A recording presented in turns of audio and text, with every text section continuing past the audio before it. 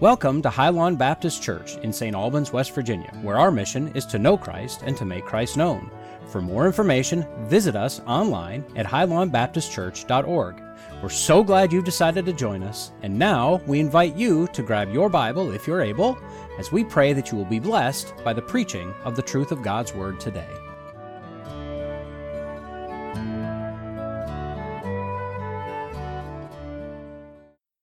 Today is a special Sunday for a multitude of reasons. For one, it's an observance of Memorial Day here at the church, but it's also a time when we honor our graduates and our prayers that God's guidance continues to watch over them, not only the ones that we have in this church, but those across this community, and that He provides them with wisdom so that the freedom that was won for us is put to good use. Today is also Pentecost, the day when we remember with celebration the imparting of the Holy Spirit upon the believers, which is also the birthday of the church. Now, I don't know why this is not taught more readily, but God did not leave this world when Christ ascended to the Father. God, through the person of the Holy Spirit, came to minister, but not through a single person the way that it did through Christ, or He did through Christ. The Holy Spirit is at work today, so God is at work today. And the Holy Spirit is in you. All who are a part of the family of Christ, all who have earnestly repented of their sins and are trusting in Him for salvation, all of them have been imbued with the Holy Spirit of God, and therefore they're all part of the body of Christ, because it's the Holy Spirit that makes us the body of Christ. So as the hands and feet of Christ, as the hands that serve, as the feet that go to tell the good news, as the voice who is making God's appeal to a lost and fallen world, let's look now at the characteristics that first made the church the church. I know that it's not listed in your bulletins yet, but just for background, would you turn with me in your copy of God's Word to Acts chapter 2? Acts chapter 2. And we're going to begin reading this passage with verse 37. And again, this is by quick review. I want you to picture in your mind the 12 disciples of Christ. Peter, the fisherman, the outspoken one, the person who God the Father gave insight on a couple of occasions, but more often than not, when he started to speak, he did not start to speak with wisdom. He started to speak from a sense of pride and a sense of self-importance. In fact, once Jesus Himself had to say, "Get thee behind me, Satan." Open mouth, insert foot. Ready, fire, aim. That was Peter the disciple. Now let's read about Peter the apostle. He approached the temple and he started preaching. And all of a sudden, the skies opened, and what appeared to be tongues of flame descended upon the 12 and rested upon them. This was a visible representation of the Holy Spirit of God coming down and joining with those who were believers, those who were now permanently purged of their sins by the sacrifice of Jesus Christ. And now dwelling within them, regenerating them, changing them. Peter starts giving an exposition where he walks the people of Jerusalem. And this is Pentecost. This is one of the holy feasts. This was a time ordained since the time of Moses when every able-bodied Jew had to pour into the city of Jerusalem to celebrate the harvest and the giving of the law. Well, now the law wasn't going to be written on tablets of stone. The law was going to be written where? In their hearts. And this is how it took place. And as he was preaching, as his word shifted from his own wisdom to God's wisdom being poured out through the power of the Spirit, using him as its voice, we hear that he walks from Genesis all the way through the prophets to point to Christ, offering salvation from the Old Testament. He condemns the leaders of the Jews as those who wanted to sacrifice Jesus, not for the sake of eternal salvation, but for the sake of their own power. He confronts them with their sense of pride. Save yourself from this generation. Repent and be baptized. And this is how the crowd responds. Verse 37. When the people heard this, they were cut to the heart and said to Peter and the other apostles, "Brothers, what shall we do?" And Peter replied, "Repent and be baptized, every one of you, in the name of Jesus Christ, for the forgiveness of your sins, and you will receive this very same gift of the Holy Spirit." Remember, every Jew that was a Jew and capable of it was flooding into the capital city of Jerusalem. So you weren't just talking about Jews from across Israel. You were talking about those who were all the way over in Babylon, who were scattered around the Arabias, who were in Greece, who were in Rome, who were in Spain. The Jewish population from the diaspora of Babylon are now flooding back, speaking different languages. And it was so bad being separated from their own culture that once in Egypt, Ptolemy IV had to have the Bible translated into Greek just so everyone would understand it. So now they're flooding in. Hardly any of them actually speak Aramaic, which was the given language of the day. They all spoke either Greek or Latin or Farsi or whatever was going on throughout the rest of Asia Minor at the time. And all of a sudden, they're hearing the Old Testament in not just the Greek, not just the Hebrew like in the synagogue, but in their own native language. The curse of Babel had been eliminated by the Holy Spirit of God. And through piercing the hearts with His presence, they heard exactly what they needed to hear in a way that had no boundaries, no conditions. All of them had the opportunity now to come to salvation. Now there is neither Jew nor Greek, male or female, for all are now partakers of the selfsame gospel. And the Holy Spirit was making that possible, even to those who were ordinarily confused by all this. The promise is for you and your children, for who are all afar off, for all who the Lord our God will call. Whosoever calleth upon the name of the Lord, what? Shall be saved. With many other words, He warned them and pleaded with them, "Save yourselves from this corrupt generation." Those who accepted His message were baptized. And about, what does it say? 3,000. One sermon, one invitation. But the people of God were in the presence of the Spirit of God. The people of God were in the presence of the Spirit of God and giving Him total reign over their hearts. 3,000 in one message were added to their number that day. A church of 3,000 Jews and Gentiles were born that moment. They devoted themselves to the apostles' teaching. Underline this. Because this is the way the Bible describes not only the church of Acts, but the way every church of regenerate Christians is to operate. Underline this in your copy of God's Word right now. They devoted themselves to the apostles' teaching, meaning to the Word of God. They were becoming disciples of the former disciples. To fellowship, to the breaking of bread, and to prayer. Everyone was filled with awe at the many wonders and signs performed by the apostles. And the believers were together and they had everything in common. They sold property and possessions to give to anyone who had need. Every day they continued to meet together in the temple courts. So how often did this church meet? Was it just 1 hour on Sunday morning? Were they lucky to get a couple of people here and there on Wednesday night? What about Sunday nights? What was their Sunday night attendance? Let's take a look at this because this is how the Bible defines a church. Every day they continued to meet together in the temple courts. Every day. What does it say? Devoting themselves to the apostles' teaching, to fellowship, to the breaking of bread. Every day we hear about them selling their own property and giving it to anyone else that had need. So we had discipleship, we had learning, we had a rich devotional life as they were sharpening each other, iron sharpening iron, through the power of the Word of God in tandem with the Holy Spirit of God. Every day they were being disciplined. Every day they were being taught. Every day they were learning. Every day they were putting what they had learned through the Word of God into practice in the service of God. Every day they continued to meet together in the temple courts, and they broke bread in their homes, and they had an open door policy with their neighbors. They shared meals together. They had a common life in community. Nowadays, we barely know who lives next door to us, much less inviting the other people in the church over for dinner. This is the way the Bible defines a church. They broke bread in their homes and ate together, and with glad and sincere hearts, praising God and enjoying the favor of all the people. And the Lord added to their number how often? Daily, those who were being saved. May God add His blessing to the reading of His Word this morning.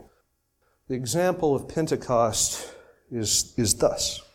Peter starts out his sermon by declaring that we are witnesses to these things.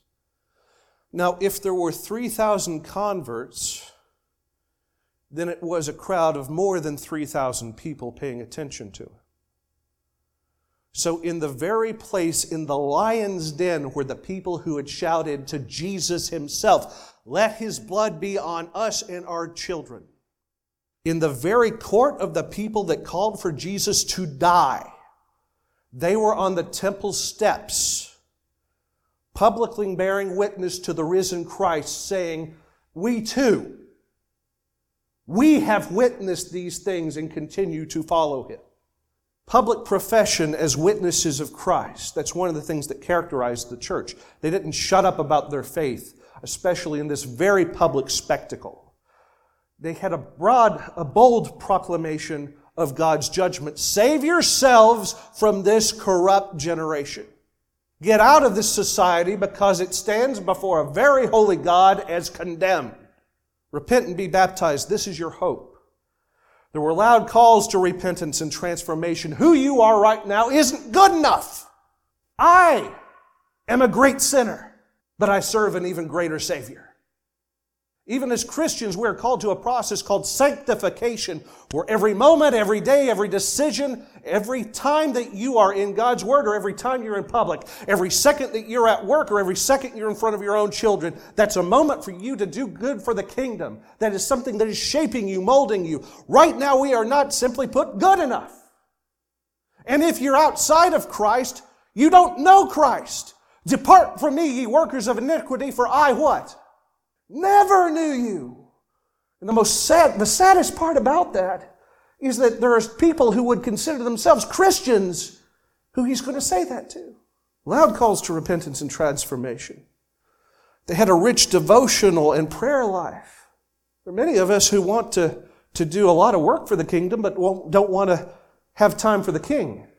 That was the problem with Ephesus in the book of Revelation. The letter announced by Jesus Christ himself is penned by the Apostle John.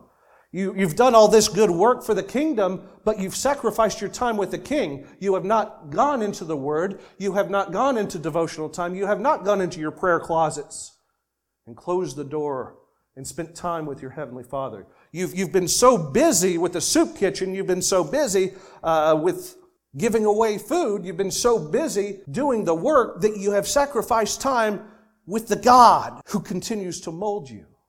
We have to have a devotional life on top of having a service life. We have to have the Word of God in our lives before we can proclaim it, before we can use it, before we can work through it. It is not an either or, it's a both and it must be this way. You cannot escape doing the work of the church and doing the work of the church. In order to be the person who serves, you have to be the person who learns. They were in constant study and service. They met together as learners, as disciples daily. Constant study and service. And a rich sense of community and fellowship. We need to be together. Not just in study, but in service. And not just in service, but in fellowship. We saw, as we read together, that they devoted themselves to the breaking of bread in each other's homes. Part of that was the observance of the Lord's Supper. But a lot of it was also just gathering together for a meal. Sharing time together as community. Building relationships with each other and enjoying time together as the people of God. As family. Now, it need not necessarily be potlucks, but a lunch together at a restaurant wouldn't hurt occasionally. But having time together as brothers and sisters in Christ. And they also went out of their way to make themselves into living exhibitions of God's love and charity before others. Because no one will believe that Christ makes a difference. No one will believe that Jesus transforms lives.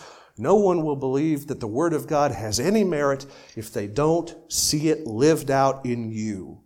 For they will know you are my disciples if you what? If you love one another. Rebuking not the gathering of yourselves together, or as some are in the habit of doing, but all the more so as you see the day of the Lord approaching. 1 Peter 3, verse 8. After his regeneration, The disciple Peter now turned the apostle Peter, now turned the pastor Peter. He's writing in Babylon to Christians all throughout the world, people of the capital C church, instructing them on how to be a Christian in a world that doesn't like Christians. And this is where he's opening the last little bit of his instructions.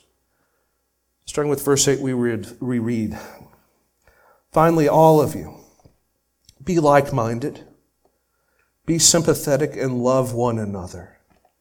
Be compassionate and humble, even when you're under persecution." Verse 9, "Do not repay evil with evil or insult with insult, but on the contrary, repay evil with" what? Blessing. Because of this, you were called so that you may inherit a blessing.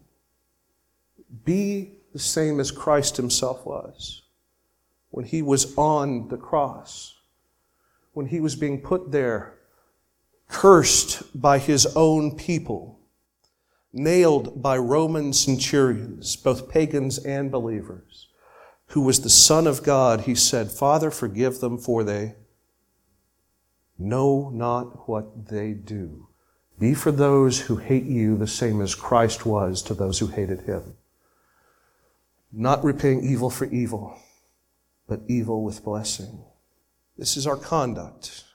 What is the conduct? The conduct is the way that is the self that we display before others. It's our actions. It's the way that we present ourselves and we live out our testimony.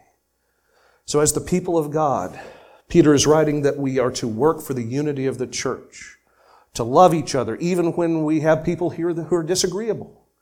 Jesus talks about that in Matthew 18. If you have an issue with your brother or sister, if one of you are caught in sin, or if you have a disagreement, or if there's animosity, if there's hatred, if there's something that's building up within you, do not let the sun set on your anger, but go directly to that person. Don't talk about them behind their back. Don't drag or triangulate someone else as to be a kind of a mediator yet. But your first step is to go directly to that person and to talk it out and to work it out. To master your anger and master your temptations and master yourself, and go to that person as your brother or sister. And if you can work it out together, you've won your brother. But if you can't, then get someone to act as mediator. Someone who's mature in the faith. Someone who's impartial in the faith. Sit down and work it out. And it's only in extreme cases, it's only in that third time that if you need the full counsel of the church, you use the full counsel of the church. But be warned, in this case, Jesus has a 3-strike rule. If someone is caught in sin, first you confront them. Second, you ask an elder to accompany you. Third, you do what? You bring them before the church and you counsel together, but always with reconciliation in mind. But you work constantly for the unity of the church. One of the hardest charges for any pastor is to preserve the spirit of unity in the bonds of peace. And sometimes that makes making some hard calls. Sometimes that's forced to be confrontational, but not in a disrespectful way, but in a direct way. Loving each other with with not just a brotherly love, but an agape love. The same love that Jesus showed for you, he expects as brothers and sisters in Christ to discipline yourself under his lordship and exhibit that same kind of love to each other, to care for one another's needs. Be careful how you do that so you don't end up offering someone a type of toxic charity which is going to imprison them in needfulness. But you help them become the person that God has called them to be individually. And also, place others before yourself, the antidote to pride. And in the sight of the world, how are we supposed to act? Meet persecution with kindness the same way that Jesus did. Don't offer a curse, but a blessing. Work for the welfare of all people. That's what we do in tandem with other churches in our ministry alliance and in our denomination. See others as Christ sees them, as a person of eternal significance and divine worth. Because everybody that you meet, no matter what they might look like on the outside, no matter how they may act outwardly, they are made in God's image and they are a potential brother or sister in Christ. And finally, defeat unbelief with Christian love. You're the only Bible that some people will ever read. So let me ask you something. How good is your translation? How well do you live out what you have learned before others? How you live it out is going to be the ultimate tract to redemption. If others do not see a difference in the way that you live your life, they're not going to be called to Christ. If others see Jesus in you, be ready, because when they ask, then you can share them a truth instead of living a fiction. So we continue. 4, whoever would love life and see good days must keep their tongue from evil. Not just lying and deceit, not just backbiting and slander, but also taking the truth and using it as a weapon to tear someone down. I hate that phrase. What is it? I just call it like I just tell it like it. That's an excuse to hurt somebody. That's using the truth as a weapon. Satan does that. Do so, if you confront someone, do so with gentleness and respect. And we're going to talk about that in just a second. Keep their tongue from evil and their lips from deceitful speech. They must turn from evil and do good. They must seek peace. Underline that. They must seek peace, and not just seek it, but pursue it. Not just as a goal, but as an active journey. For the eyes of the Lord are on the righteous, and His ears are attentive to their prayers. But the face of the Lord is what? Is against those who do evil. Especially those who claim that the evil that they're doing is in the name of the Lord. But that's another sermon. Who is going to harm you if you're eager to do good? But even if you should suffer for what is right, he's couching his terms because he knows that persecution is underway. Even if you should suffer for doing right, you are blessed. Do not fear their threats, even when the outside is pressing on you, even when the darkness seeks to invade the light, even when the good that you're trying to do comes under fire because of the person in whose name you go. Do not fear their threats and do not be frightened, but in your hearts revere Christ as Lord. Underline this. This is the key verse I want you to take. If nothing else, take this verse with you as you go, for it is our challenge for this week and indeed for the extent of our lives. Always be prepared to give an account, to give an answer to everyone who asks you, to give the reason of the hope that you have. But do this with gentleness and with respect. Not beating someone over the head with the Bible, not using it as a source of persecution and hatred, not slamming somebody against the wall with truth in hopes that you can scare them into heaven, but in presenting God's love, His redemptive plan, and the truth, yes, but as a loving parent would instruct their child, not as a schoolyard bully. Do this with gentleness and respect, keeping a clear conscience, so that those who speak maliciously against your good behavior in Christ may be ashamed of their slander.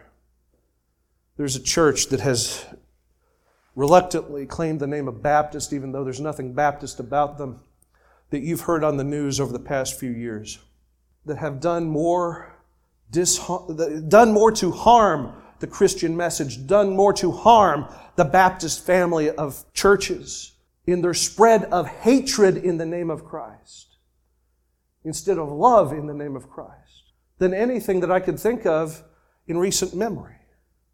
Do it with gentleness and respect, so that when you stand before others and they disrespect you, eventually your pattern of behavior, your conduct, your conversation, and your character will not bring shame upon yourself, but will bring shame upon those who slander you.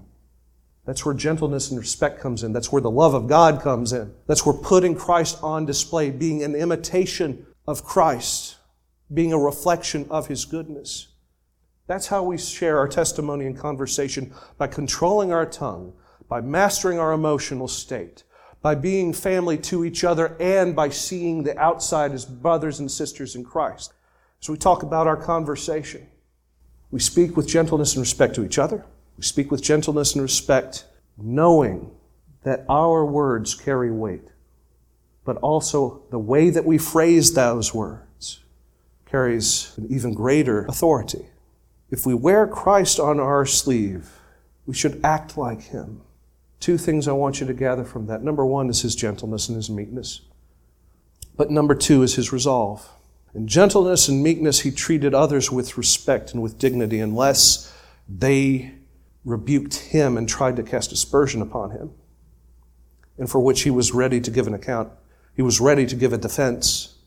But there's also the fact that at the end of all of his messages, even though he was welcoming, even though he loved people, even though he offered them the chance for repentance, he challenged them at each sermon. He challenged them with the phrase, "Go and sin no more." The way we are right now is not good enough. But through the power of the Holy Spirit of God in conjunction with the Holy Word of God, we go on that journey called sanctification, for which we grow, we get conformed into the image of His Son, and day by day we are sculpted in His likeness. And for those who were sinners, He didn't shy away from pointing out, you're living in sin, but there's a God who's willing to forgive you if you only believe. But belief and repentance are required. Going on, it is better if it is God's will to suffer for doing good than for doing evil. For Christ also suffered once for sins, the righteous for the unrighteous, to bring you to God. He was put to death in the body, but made alive with the Spirit. After being made alive, He went and made a proclamation to the imprisoned spirits, to those who were disobedient long ago, when God awaited patiently in the days of Noah while He was building the ark, while the ark was being built, Only in a few people, 8 in all, were saved through water. And this water symbolizes baptism that now saves you also. Not the removal of dirt from the body, but the pledge of a clear conscience toward God. He's explaining how the indwelling presence of the Holy Spirit, even though your outside doesn't look like it's been changed, the inside has been completely renovated.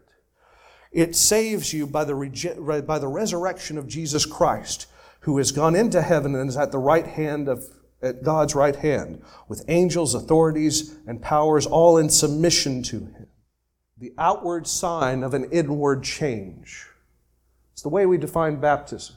When we talk about sharing your testimony in your character, again, your conduct and your conversation are the person that you are on the outside. Your character is the truth of the matter on the inside.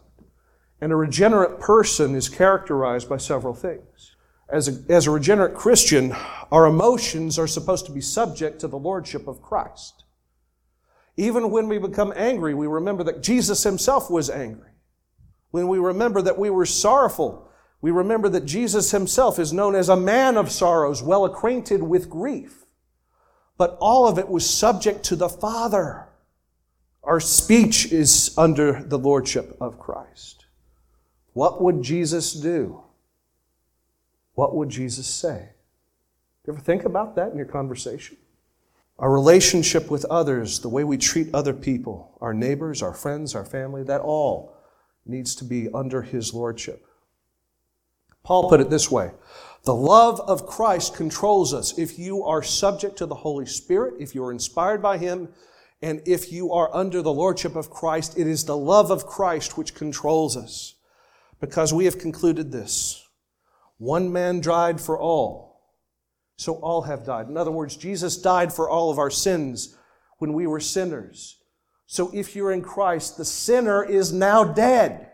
You of the past is dead. That person you were before Christ is gone. He died for all, that those who live might no longer live for themselves, but for them who died for His sake and was raised. We are under His lordship. You are not your own. You were bought with a price, a very dear price, the price of the blood of the only begotten Son of God. So from now on, therefore, we regard no one according to the flesh, even though we once regarded Christ Himself according to the flesh. We regard Him thus no longer. So everyone is in God's image. Even the people that don't like you very much. Everyone is a person of eternal significance and divine worth and need to be treated as such. So a professing Christian in their character actively seeks to learn the Word of God because it is that Word that transforms us.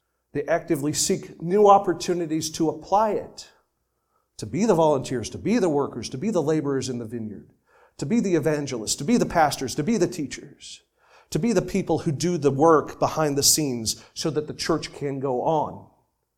They actively harbor a need to save the lost. That should burden us. A realization of what awaits the immortal soul of a person outside of the kingdom of God. Right now, it's hard practically to picture someone that we love standing before the judgment seat of Christ one day and hearing the very Christ we serve say, "Depart from me, for I never knew you." But Christian, that's what's going to happen. You all have said that you've got somebody in your life. It could be a family member, it could be a neighbor, it could be a coworker, it could be a friend. All of you have said at one point or another that you have someone in your life that doesn't know Christ, that doesn't attend church, that is still lost, that still behaves in a way that would be obnoxious if they were standing before Christ. A lot of you have said that you worry about this person's soul. Do you worry enough about them to save them? You have the life preserver in your hand. They're in the middle of a hurricane. Do you have the strength to put your feet firmly on the deck and throw it at them before it's too late? They are in danger of the fires of hell. They're in danger of hearing the very creator of this universe, the forger of their soul, say, "Depart from me." You love them enough to call them your friend, to call them your family member. Do you love them enough to give them an account of the hope that is within you? This is the black and white command of Scripture. Always our challenge for this message. Always be prepared to give an account of the hope that is within you through your conduct, the way you behave, through your conversation, the very words you say, through the character that is the person that you are on the inside. Always be prepared to give an account of the hope that is within you. Only do so with all gentleness and respect. And all God's people said, Heavenly Father, make us a people who live the gospel out, who seek to live in subjugation to you as the author and perfecter of our faith, who would be bold in declaring that this world is broken, but we serve a God who has open arms to save those who are willing to repent, those who believe. Help us as we come to you now. For those who have yet to come to know this free pardon of sin, this miraculous work of grace that you have prepared, I ask in this hour you would bring them to your altar, that you would bring them to repentance, that you would bring them to faith before it is everlastingly too late. For our neighbors, for our community that is in the grips of isolation and hopelessness, make of us messengers of your love. Make of us living examples of your hope. And give us the words when the opportunity presents itself, not to slink away in fear, but to be bold enough through love to recall that God loved the world so much that you gave your only begotten Son, that whoever would believe on him shall not perish, but have everlasting life. As we transition now to the time of invitation, as we dedicate ourselves into your hands, bring forward all who would be saved, bring forward all who need a special touch of your hand, bring forward all so they might know the God who loves them. In the most holy name of Christ, we pray. Amen. Thank you for joining us at High Lawn Baptist Church. We pray that you were blessed by today's message. At High Lawn, we believe that when you love God, you share His Word. When you love others, you spread the gospel. We would love for you to join us next time, and if possible, to join us in person. To contact or learn more about us, to donate to our ongoing ministry, or most importantly, to learn about the salvation offered to you through the sacrifice of Jesus Christ, visit us at highlawnbaptistchurch.org. Once again, thank you, and God bless you.